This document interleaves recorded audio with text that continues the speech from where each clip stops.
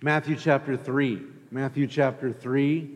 We're going to read the whole chapter this morning, and it's going to remind us of what we've been thinking about, namely the repentance that God's calling us to, and the gift of the Holy Spirit that He is giving to us as we repent. Matthew chapter 3, verse 1. In those days, John the Baptist came preaching in the wilderness of Judea. Repent, for the kingdom of heaven is at hand. For this is he who was spoken of by the prophet Isaiah when he said, "The voice of one crying in the wilderness, prepare the way of the Lord, make his paths straight." Now John wore a garment of camel's hair and a leather belt round his waist, and his food was locusts and wild honey. Then Jerusalem and all Judea and all the region around the Jordan were going out to him, and they were baptized by him in the river Jordan, confessing their sins. And when he saw many of the Pharisees and Sadducees coming to his baptism, he said to them, "You brood of vipers, who warned you to flee from the wrath to come? Bear fruit in keeping with repentance. And do not presume to say to yourselves, 'We have Abraham as our father.' For I tell you, God is able from these stones to raise up children from Abraham. For Abraham. Even now the axe is laid to the root of the trees. Every tree, therefore, that does not bear good fruit is cut down and thrown into the fire. I baptize you with water for repentance, but he who is coming after me is mightier than I, whose sandals I am not worthy to carry. He will baptize you with the Holy Spirit and fire. His winnowing fork is in his hand, and he will clear his threshing floor and gather his wheat into the barn. But the chaff he will burn with unquenchable fire." And here's our passage for this morning. Then Jesus came from Galilee to the Jordan to John to be baptized by him. John would have prevented him, saying, "I need to be baptized by you, and do you come to me?" But Jesus answered him, "Let it be so now, for thus it is fitting for us to fulfill all righteousness." Then he consented. And when Jesus was baptized, immediately he went up from the water, and behold, the heavens were opened to him, and he saw the Spirit of God descending like a dove and coming to rest on him. And behold, a voice from heaven said, "This is my beloved Son, with whom I am well pleased." Let's pray.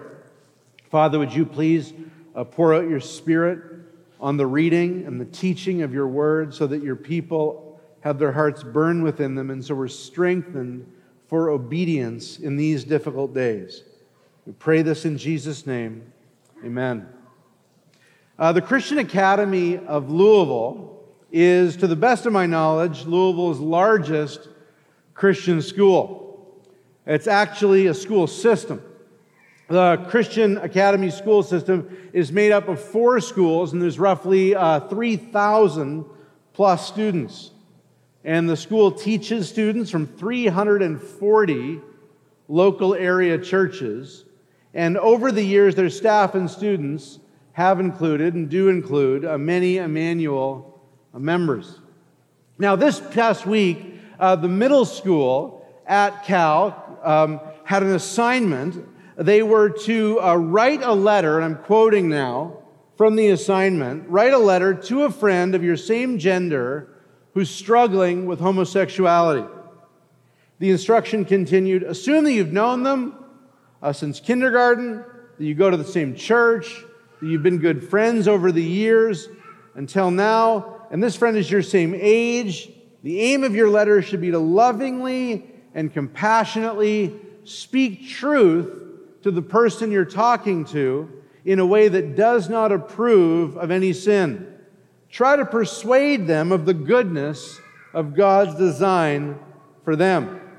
In addition to that assignment, They actually included how the students would be graded, and honestly, it's great. The way they line up how things ought to be answered. One, you're going to get an excellent grade if you communicate truth lovingly and clearly from Scripture with obvious logical arguments to persuade. That gets you the A+. You get, a B or a C if in any way you lack, quote, love or clarity, and your argument is loosely based on Scripture or logic to persuade. Finally, you would get less points if you communicate with little love or clarity without reference to Scripture or use logic without persuasion. Husbands, there's a note for us. No logic without persuasion. Anyway, now this assignment made the news. And I'll tell you about that in a minute. But before I do, let me just say first, I think this is a fabulous assignment. As a church, we know different kids struggle with homosexual desire in our own fellowship. And I would be the proudest pastor if I knew we had kids in our youth group, and I know we do have kids in our youth group, who could turn to their friends and kindly, graciously, boldly, lovingly, and biblically persuade their friends to abandon a lifestyle that's sinful and harmful in this life and eternity. I've never done an essay this formal with my kids, but I'll tell you, this is the kind of thing that happens around the Fullerton dining room table. This is the kind of conversation we're going for. The kind that equips kids to be able to speak kindly, graciously, boldly, lovingly, and biblically to persuade their friends and classmates away from sin that would destroy them. Well, apparently, one Christian Academy parent did not approve of the assignment that I've just described and passed on the assignment to a local gay businessman by the name of J.P. Davis, a man who's raised over $1 billion for the University of Louisville. Davis posted the assignment to Twitter saying, "Modern Day Education Assignment at Christian Academy of Louisville, Middle School. Write a letter to your homosexual friend explaining why it's wrong. Shameful. Stop the hate."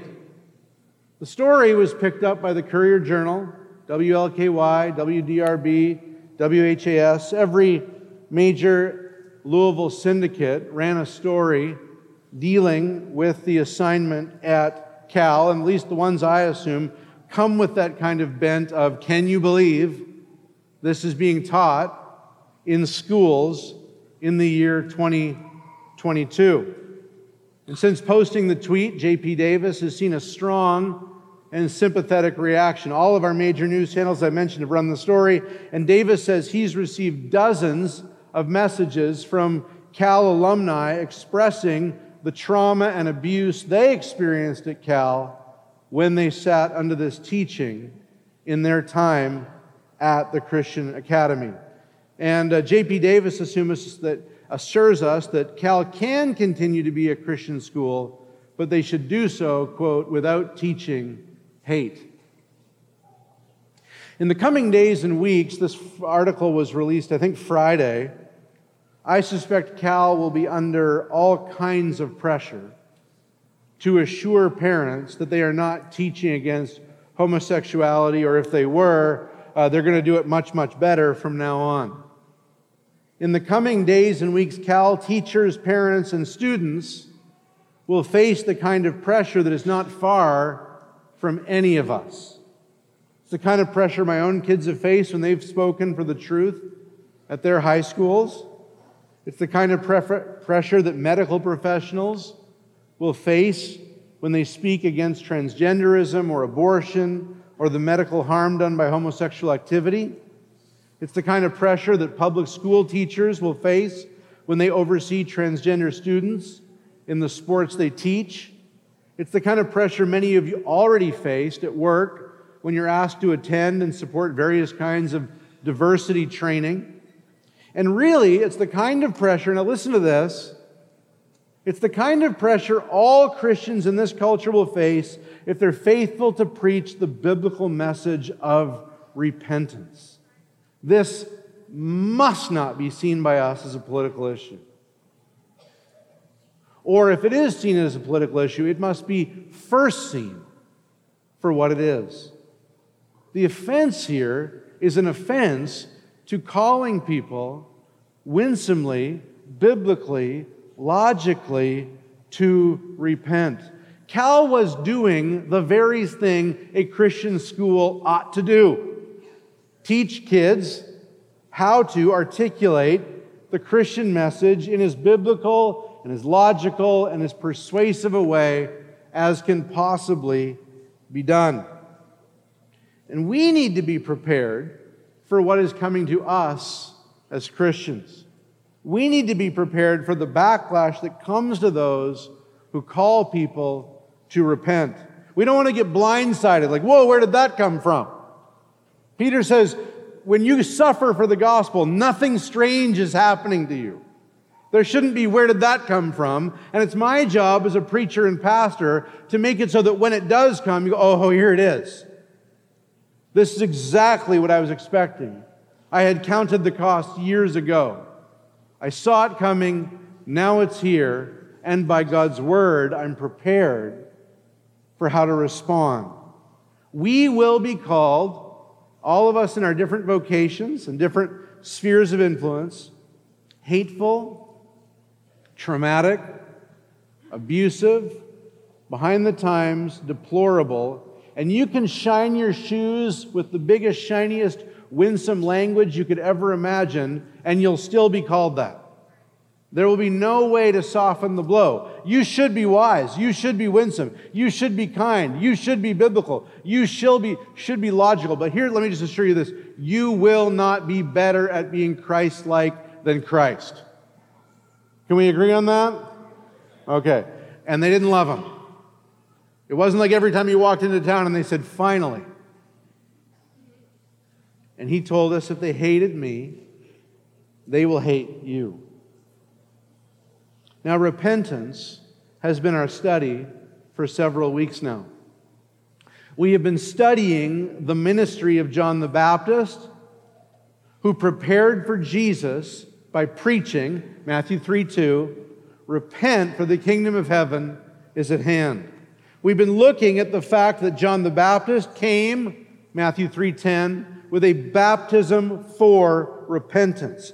By immersing people in water, he invited them to express their turning away from sin from the heart, with the mind, and right down to the fingertips. He called people to do a 180 spiritually, leaving behind ways of sin and self, and fleeing to following and trusting in Jesus Christ. And then he promised an amazing promise for those who would repent, that they would receive the Holy Spirit, that they would be baptized in the Holy Spirit with a baptism that could be described only as fire. That is, it would be purifying. As the Holy Spirit reveals Christ to us, makes Christ known to our hearts, shows us His righteousness, His glory, His wrath, His salvation, as the Holy Spirit just shines the spotlight on Jesus, it's got a cleansing effect on the soul as we want to run from sin and run to Christ. Now this morning, we come to something new. We're not looking this morning at John's baptism, and we're not looking this morning at the baptism Jesus will bring, the baptism in the Spirit, the baptism of the Holy Spirit and fire. We're actually looking at the fact that our Lord Jesus Christ was Himself baptized. Jesus was baptized. And in the baptism of Jesus, what we're going to find is the reason why Jesus was able to stand against a world that was universally opposed to Him. Now listen to me. I want us to see this morning that in the baptism of Jesus, we're going to see the cause. We're going to see the power why Jesus didn't cave when millions before Him had. And we're going to see in Jesus' baptism the power available to us to stand with Him in a world that is constantly tempting us to cave into the pressures around us. David Wells put it so well. Worldliness is the cultural ethos that makes sin seem normal and righteousness seem strange. That's worldliness. How do you get so attuned to God that you have the power to stand for righteousness even when it seems strange? And to speak against sin even when sin seems normal? The answers we will see are pointed to in the baptism of Jesus. In the baptism of Jesus, we see where He got the power, and we see where we can have that very same power to get today. So let's just begin by walking through the text. First of all, notice verse 13, that Jesus came from Galilee to the Jordan, to John, to be baptized by him. Matthew portrays Jesus as knowing where he was going and why he was going there. He was going to where this particular prophet was, and he wasn't just going to sniff it out and to check out what was going on. He was going with the explicit purpose of being baptized by John. Now, John did not originally like the idea of baptizing Jesus. John had a prophetic ability to judge character. Remember when the Pharisees and Sadducees come? John's not duped by them. He just sees right through them, says, "You're hypocrites. You don't need my baptism. It'll just be a religious ceremony for you that increases your hypocrisy." And when Jesus comes, John's got that same sort of prophetic insight, but it goes the opposite direction. This one is too pure for me to baptize. I don't think John had a full Christology or understanding of everything about Jesus, but he recognized in this one someone greater than himself. And if anybody ought to be doing the baptism, John's like, wait a second. It's not me who should be baptizing you. It's you, Jesus, who should be baptizing me. One more indication of what we saw last week, John's extraordinarily Christ-centered humility. So John originally reproves Jesus. I need to be baptized by you, and do you come to me? And Jesus gives John the reason why he ought to be baptized by John. Now, Jesus needed to give this reason. And here's why he needed to give this reason. Because John's baptism, according to verse 10, was for repentance. And it would be very strange if Jesus submitted himself to something that said, I'm repenting. Did you know, this is so wonderful. If Jesus ever changed one of his heart attitudes, one of his thoughts, or one of his actions, he would become sinful. If he ever repented of anything he ever did, it would make him worse. So much is his perfection that he can never improve or correct course. He's always from the heart, in the will, in the mind, and right down to the actions, doing the quintessentially perfect thing in every single moment of his life. So Jesus could not be baptized for repentance. So why was Jesus baptized? Why was Jesus baptized? Well, he tells us that the reason he needed to be baptized was so that he and John could fulfill all righteousness. Now, there's been a lot of theories over the years about what it means for Jesus to fulfill all righteousness. Some of the early church fathers taught that what Jesus did when he was baptized is he cleaned the water. He cleaned the water for the rest of us who would get baptized in the years to come. Now, I have no doubt that if water needs cleansing, Jesus would do it. But the Bible actually never speaks of this fallen creation as dirty in and of itself. Though this world is sinful, the meat and the cheese and the good things of all that God has made are themselves regarded as clean. So I don't think there's anything to the idea that Jesus cleansed the water and consecrated it so that we could be baptized in the future. The other idea, perhaps the most popular idea when it comes to what Jesus was doing when he fulfilled all righteousness, is that he was identifying with sinners. Why did he get baptized in a baptism that was for sinners? Because he was identifying with sinners. And of course, there's a lot of truth there that Jesus identifies with sinners. The whole reason Jesus is on the cross is because he who knew no sin became sin for us, that we might become the righteousness of God in him. So Jesus does identify with sinners, but I don't think that's what's happening here. I don't think that Jesus is primarily coming to identify with sinners. It would be a strange time to identify with him because he doesn't identify with our repentance. He identifies with our sin, takes it on himself, but he doesn't repent for us. He doesn't repent like us.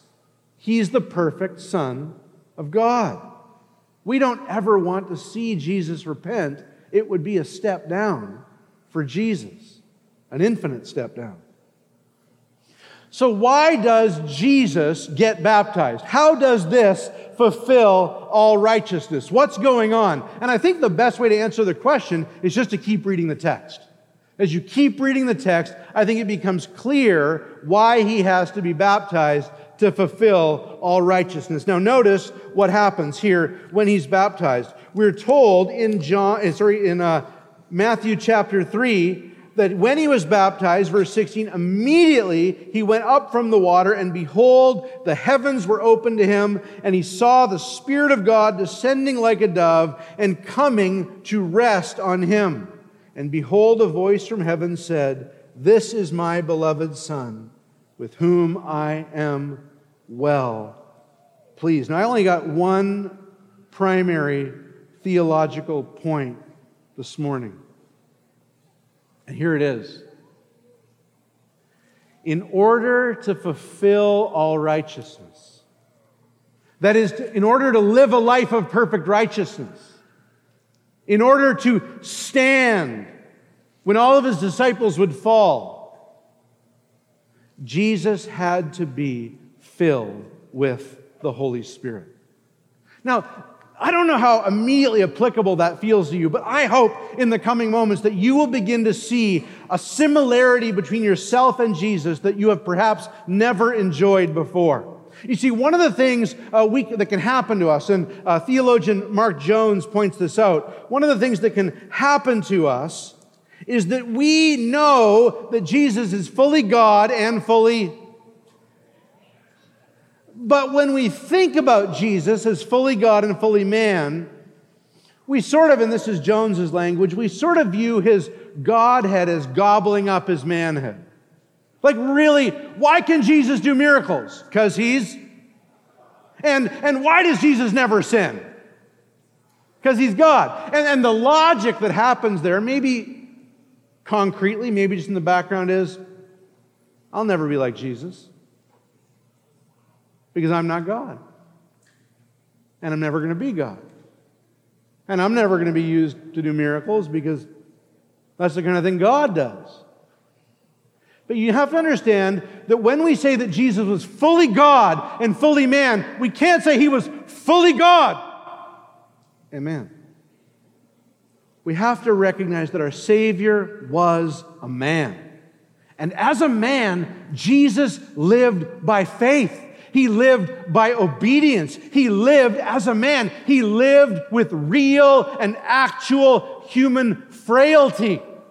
And in order for Jesus to accomplish a public ministry that would speak truth all the time, do miracles whenever needed, raise the dead, cast out demons, and do it all from a heart of sacrifice, willing to die on the cross, Jesus could only accomplish such a ministry the way you could accomplish such a ministry. By being filled with the Holy Spirit of God. Jesus needed to be, as a man, empowered by God to live the life he'd been called to live and to do the ministry he'd been called to do. Let me show you a few verses, if I could, of how Jesus lived a life guided and led and empowered by the Holy Spirit. And he did this as a man, the God-man, but a man. The first verse I would show you would just be a couple of verses down in Matthew chapter 4, verse 1. This ought to encourage you if you're going through a hard time in your life and you're praying, Lord, fill me with your Spirit, fill me with your Spirit, fill me with your Spirit. What does God do when he fills you with your Spirit? He always gives you a better job, right, Dan? No, the first thing the Spirit did when he landed on Christ, Matthew chapter 4, then Jesus was led up by the Spirit into the wilderness to be tempted by the devil. Here's your new place to live. Here's your new roommate. By the devil. But for our purposes, we'll explore that next week. For our purposes, who was leading Jesus? Well, he was God. He just always knew what to do. Wrong conception. Jesus, like a man, leaned into the leadership of the Holy Spirit and was led by the Holy Spirit. If you go to Luke's gospel and read these same accounts where Luke tells of Jesus immediately being indwelt by the Holy Spirit and then guided off into the wilderness, Luke then follows it up after Jesus is tempted and says this, and Jesus returned in the power of the Spirit to Galilee. What led Jesus into the wilderness? The Spirit. What led Jesus out of the wilderness? The Spirit. When the New Testament wants to summarize the whole ministry of Jesus, when the New Testament preachers wanted to summarize everything Jesus did, they summarize his life as a life anointed by the Spirit to be able to do particular acts. Let me read to you Peter's summary of Jesus' ministry. This comes to us from Acts chapter 10. Peter says, you yourselves know what happened throughout all Judea, beginning at Galilee after the baptism that John proclaimed. Notice that. Peter's summarizing the ministry of Jesus, and he dates the beginning of his ministry to the baptism in Galilee. Same thing happens in Acts chapter 2. The New Testament church saw Jesus' ministry not as all of his life years on earth, but as those years from the point of his baptism until his resurrection. This was the ministry of Jesus. And so here we're told, Peter says, you yourselves know, he's speaking to the audience, what happened throughout all Judea, beginning at Galilee after the baptism that John proclaimed, how God anointed Jesus of Nazareth with the Holy Spirit and power. He went about doing good and healing all who were oppressed by the devil, for God was with him. God who? God the Holy Spirit. God the Holy Spirit's presence with Jesus is why Jesus healed, cast out demons, and was constantly doing good. Now, he was fully God and fully man, but there is an active and immediate involvement in his life of the Holy Spirit, enabling and helping him to lead him, guide him, to enable him to do miracles, cast out demons. Jesus wasn't just walking through life exercising his God prerogative. In fact, we know that in many ways Jesus put aside the prerogatives of being God. Remember, he learned the alphabet.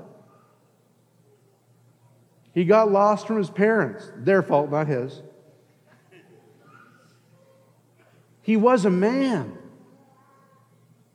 And as a man, he leaned into the Holy Spirit he knew so well because he was God. And he was led by the Spirit, guided by the Spirit, spoke by the Spirit, ministered by the Spirit, healed by the Spirit, did exorcisms by the Spirit. In fact, the book of Hebrews, according to one interpretation, would say he died by the power of the Holy Spirit. Hebrews specifically said it was through the eternal Spirit that he offered himself without blemish to God. Now, I'm running out of time, so I'm going to drop a few verses here, but I just want to make you aware of them at least. On at least 3 occasions, the book of Isaiah, that's been so important to us in the last year, pinpoints the servant of the Lord, the coming Messiah, as the one who would minister by the Spirit. Isaiah 11, and the Spirit of the Lord shall rest upon him. Isaiah 62, and the Spirit of the Lord is upon me. Isaiah 42, now this is the one that's actually the most important for us to understand. Isaiah 42 actually puts this in language that you're just going to hear Matthew chapter 3 all over it. Matthew chapter 3 is all over Isaiah 42. What do we see in Matthew chapter 3? Spirit rests upon him. God delights in him. It fulfills all righteousness. Listen to Isaiah 42, verse 1.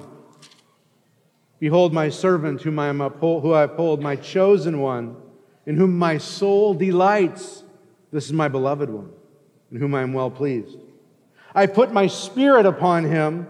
He will bring forth justice. Very similar idea to righteousness. He will bring forth justice to the nations. Beloved, the point I want to make, and I wish I could spend about 20 more minutes making it, but if you haven't got it yet, maybe you pray now and help me out. Our Lord Jesus Christ lived a life more similar to ours, not less. He lived not constantly thinking, I got this, I'm God, but constantly saying, oh Lord, help. Constantly leaning into the leadership, the help, the empowerment of the Holy Spirit. And then what he did is often attributed to the Holy Spirit. So when we see the activity, the sinlessness, the power, the preaching of Jesus, we shouldn't just say, well, that's God, not like me. We should say, that's the God-man. And as a man like me, leaning into the Holy Spirit who is able and willing to empower me. Now, I want to apply this in a number of different ways. So let's come back down to earth after seeing all these glorious things for a few moments. How do these wonderful truths affect us? We're here on earth in a culture that does not despise us so much for our doctrine, but for our ethics, our standards of righteousness, our view of men, women, babies, and marriage and sex. These are the things that get us despised in our day. Now, these aren't unrelated to Christ. We should know that, right? Because our view of men and women, babies, is they're made in the image of God, who's fulfilled in the image of Christ. Our view of marriage is not just that it's some culturally conservative, helpful way to build a civilization, but it's a reflection of Christ and His church. So the things that are getting us in so much trouble, even though the world might not say, I hate your Jesus, the things that are getting us so much trouble are deeply related to what we believe about Jesus. And so how does His baptism help us? How would it help the administrators at Cal to stand? How would it help us when persecution comes knocking on our door? When shame keeps coming to our door? When a tough decision that might blow your job that you trained so hard for would cause you to walk away from it in a day? How does the baptism of Jesus help us then? If time permits, I'll give you 5 quick reasons, 5 quick ways it helps us. First of all, the baptism of Jesus in water and the Spirit fulfills all righteousness. The baptism of Jesus in water, in the Spirit, fulfills all righteousness. Every religion in the world and every worldview has a standard of righteousness. Every religion in the world and every worldview has a standard of righteousness. So For Islam, the standard of righteousness is submission to Allah. It's going to Mecca. It's giving to poor. It's embracing as many wives, up to 4, as you can take on. These are all the standards of righteousness. In a progressive America, the standards of righteousness are accepting everyone, letting any sexual perversion go, letting anyone decide who they are just based on what's going on in their heart. That is the standard of righteousness. Jesus doesn't fulfill those standards of righteousness. The standard of righteousness He fulfills is the law of God. You shall love the Lord your God with all your heart, soul, mind, and strength, and your neighbor as yourself. You don't make any idols. You don't dishonor your parents. You don't steal. You don't covet. You love.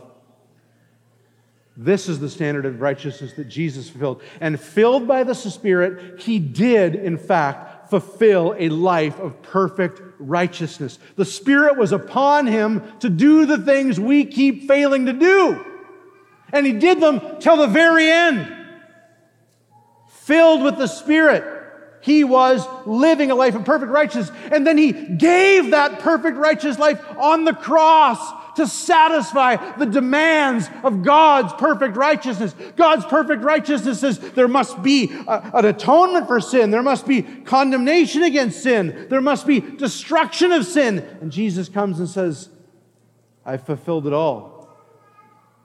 I was born under the law. I've kept every bit of the law. Been obedient to the law, even to the point of death, even death on a cross. And I offer my life of perfect righteousness to pay for your life of continual unrighteousness. And then I'll give you the same Spirit so you can walk in a life of righteousness like me. It's amazing. It's amazing. Dear believers, you are going to face times in the coming years, unless we see massive, wide-scale revival, and even then, you are going to see times where your job is threatened, your good name is threatened, your self-image is threatened by who you are in Christ. And you need to know, the world will say, you are unrighteous, you are abusive, you are hateful, you are wicked, and you have to be settled in this. No. The one standard of righteousness that matters is God's. It's been utterly fulfilled by Jesus. And to the extent that I'm being like Him, I'm just continuing the marvelous work of the Spirit to fulfill all righteousness. That's the confidence we need. That's the confidence we need. Second, here's how this helps you. Here's how this story helps us. All of God is the wind filling your sails. All of God is the wind filling your sails. You ever notice how just like one phone call from someone, one smile from one person is just super encouraging? Like your wife says, you're really great at that. You're like, so now I'm unbearable, right? My brother called me the other night to tell me an encouraging word about me. And I'm like, thank you. So encouraging. Beloved, we do not have the commitment of a spouse or a friend or a brother. We have every person of the Trinity aiming for our salvation. This is one of the great Trinitarian passages of the entire Bible. Where is Jesus in this passage? He is being baptized for one reason, to receive a Spirit so He can accomplish a ministry that will bring you salvation. Where is the Spirit in this passage? He is coming down on Jesus like a dove to equip Him for a ministry that will be your salvation. Where is the Father in this passage? He is in heaven saying, I like it. I like it. This is my beloved Son with whom I am well pleased. This Son embarking on this mission makes me very happy. He did not squeak out of heaven because I'm so hard and stingy. He was going to go and be merciful and save you. No, I sent Him.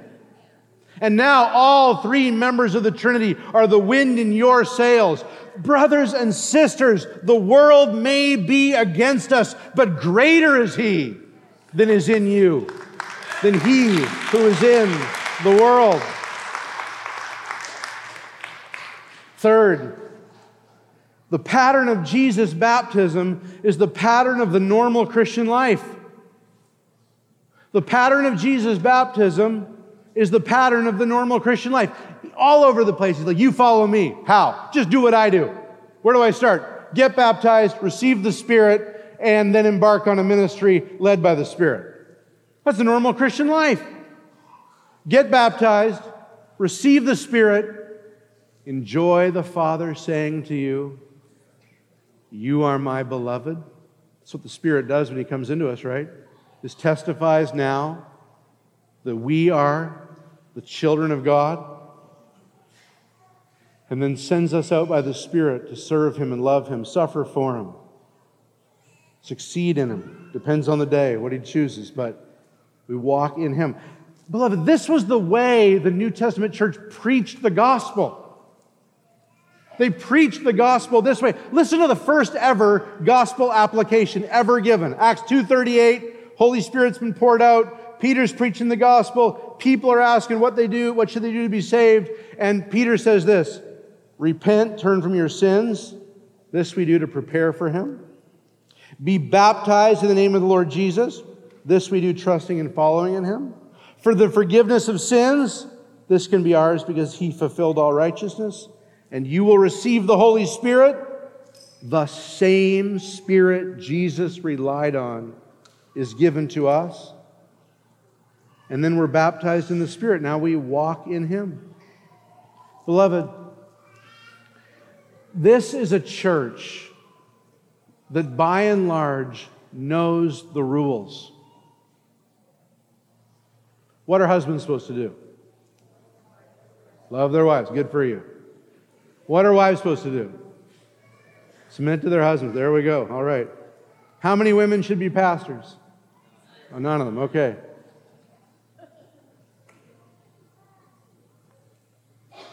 And yet, how many of us lack the power to do those very things?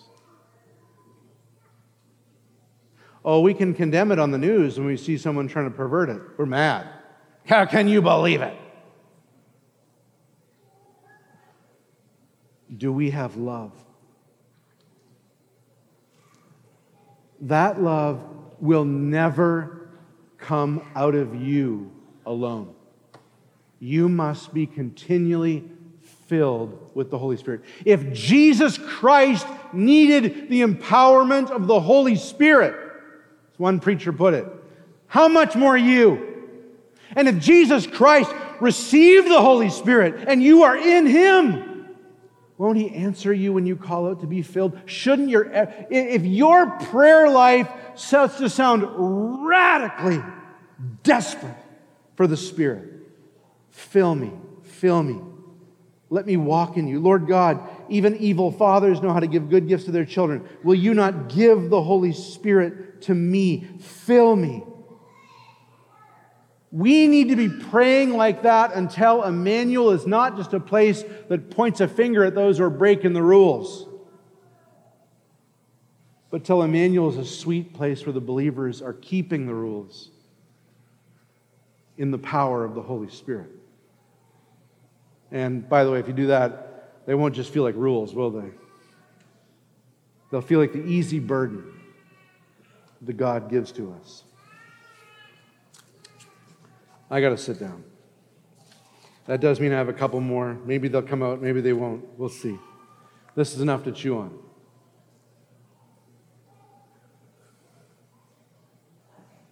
The situation with Cal reminds us that the time for choosing is going to be imminently upon us in this culture. And we don't dare just see these things as political. They are pastoral concern issues. They are ways we care for each other in our GCGs, in our friendships. We help each other draw lines from the Scriptures that we will not cross. And then we pray for the Holy Spirit to keep us from crossing those lines.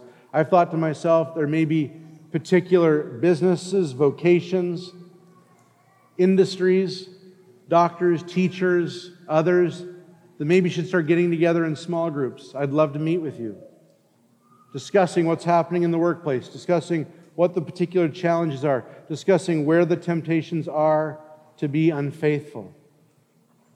Drawing lines, as D.A. Carson put it, even when drawing lines is rude. And then pleading with God to make us as savvy and wise and empowered as Jesus was himself,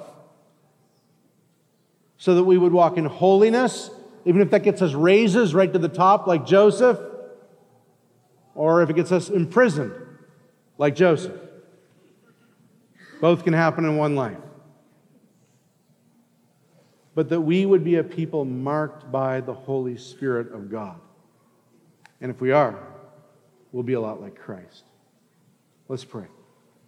Father, we pray and ask you that you would anoint us by your Holy Spirit. Freshly fill us. Fill us so that we can walk in holiness, so that we can walk in miraculous power, so that we can walk with miraculous confidence and joy. We pray this in Jesus' name. Amen.